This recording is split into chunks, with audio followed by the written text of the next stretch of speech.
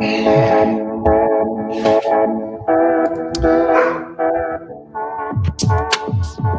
need some Friday energy. Friday, yeah.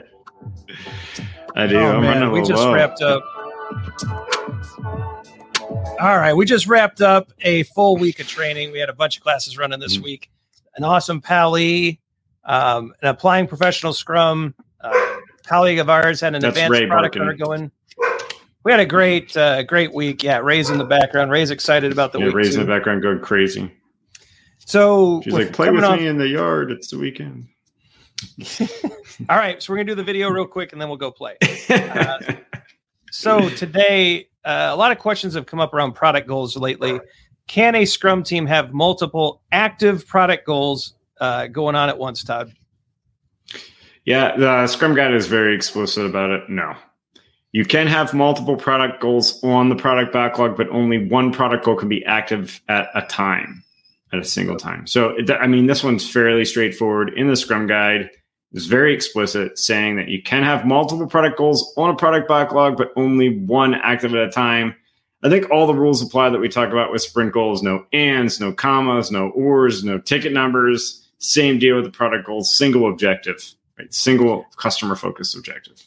Yeah, and just to talk about product goals real quick. The product goal describes a future state of the product, which can serve as a target for the Scrum team to plan against. The product goal is in the product backlog. The rest of the product backlog emerges to define what will fulfill the product goal.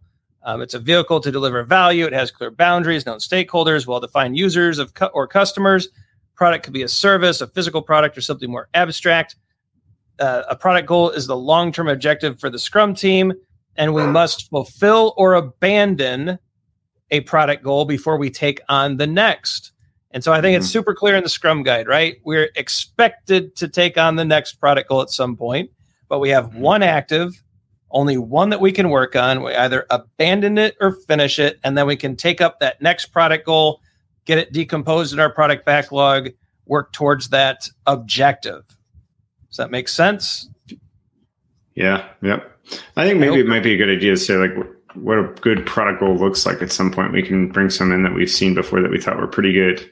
But I think for the purpose of this, to have a single active product goal, all the same rules apply, right? Like you're limiting your work in progress. You're focusing. Yeah. You're really enabling your team to have something to rally around, right? And then you have something measurable, single product goal, right? So there's a lot to be said about having a single objective. I think we're kind of hitting all of them. Yep. So just to be hopefully clear, I'm not that fuzzy. Something happening with my bandwidth. To be clearer than Todd's camera, there's one active product goal, one active.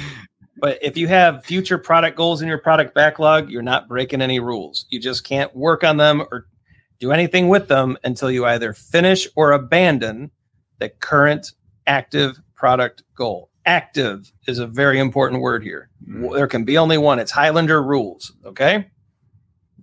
Cool.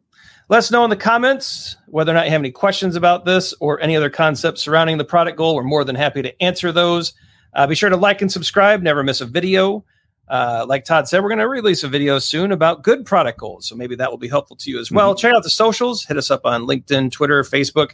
We're not quite sure what to do with the gram yet, but we're online. We're on those socials. So hit us with your questions there. Some merch is going to pop up. Some videos are going to pop up. Check those out if you like. For Todd, I'm Ryan. Go forward, do some great Scrum things, and we'll see you next week.